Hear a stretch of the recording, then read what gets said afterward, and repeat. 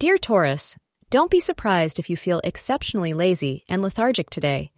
It is normal considering all the hard work you put in last week. Make sure you don't let these negative feelings take control of you. If you have any essential deadlines today, ensure that you set your mood aside and not let it affect your work. It would be best if you did not let your temper get in the way of your goals. Always imagine the big picture and keep on going. Try planning anything important between 2 p.m. and 3 p.m. for the best outcomes. Furthermore, astrologers suggest you wear maroon color clothes today. Beware of an outsider who wants to try to break up your relationship with your partner today. Any existing issues should be settled between you and your beloved, and this outsider need not be allowed anywhere near your relationship.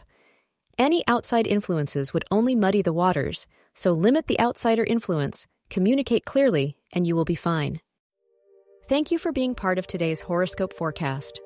Your feedback is important for us to improve and provide better insights.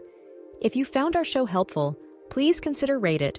Your support helps us to continue creating valuable content. Thank you for being here and see you tomorrow.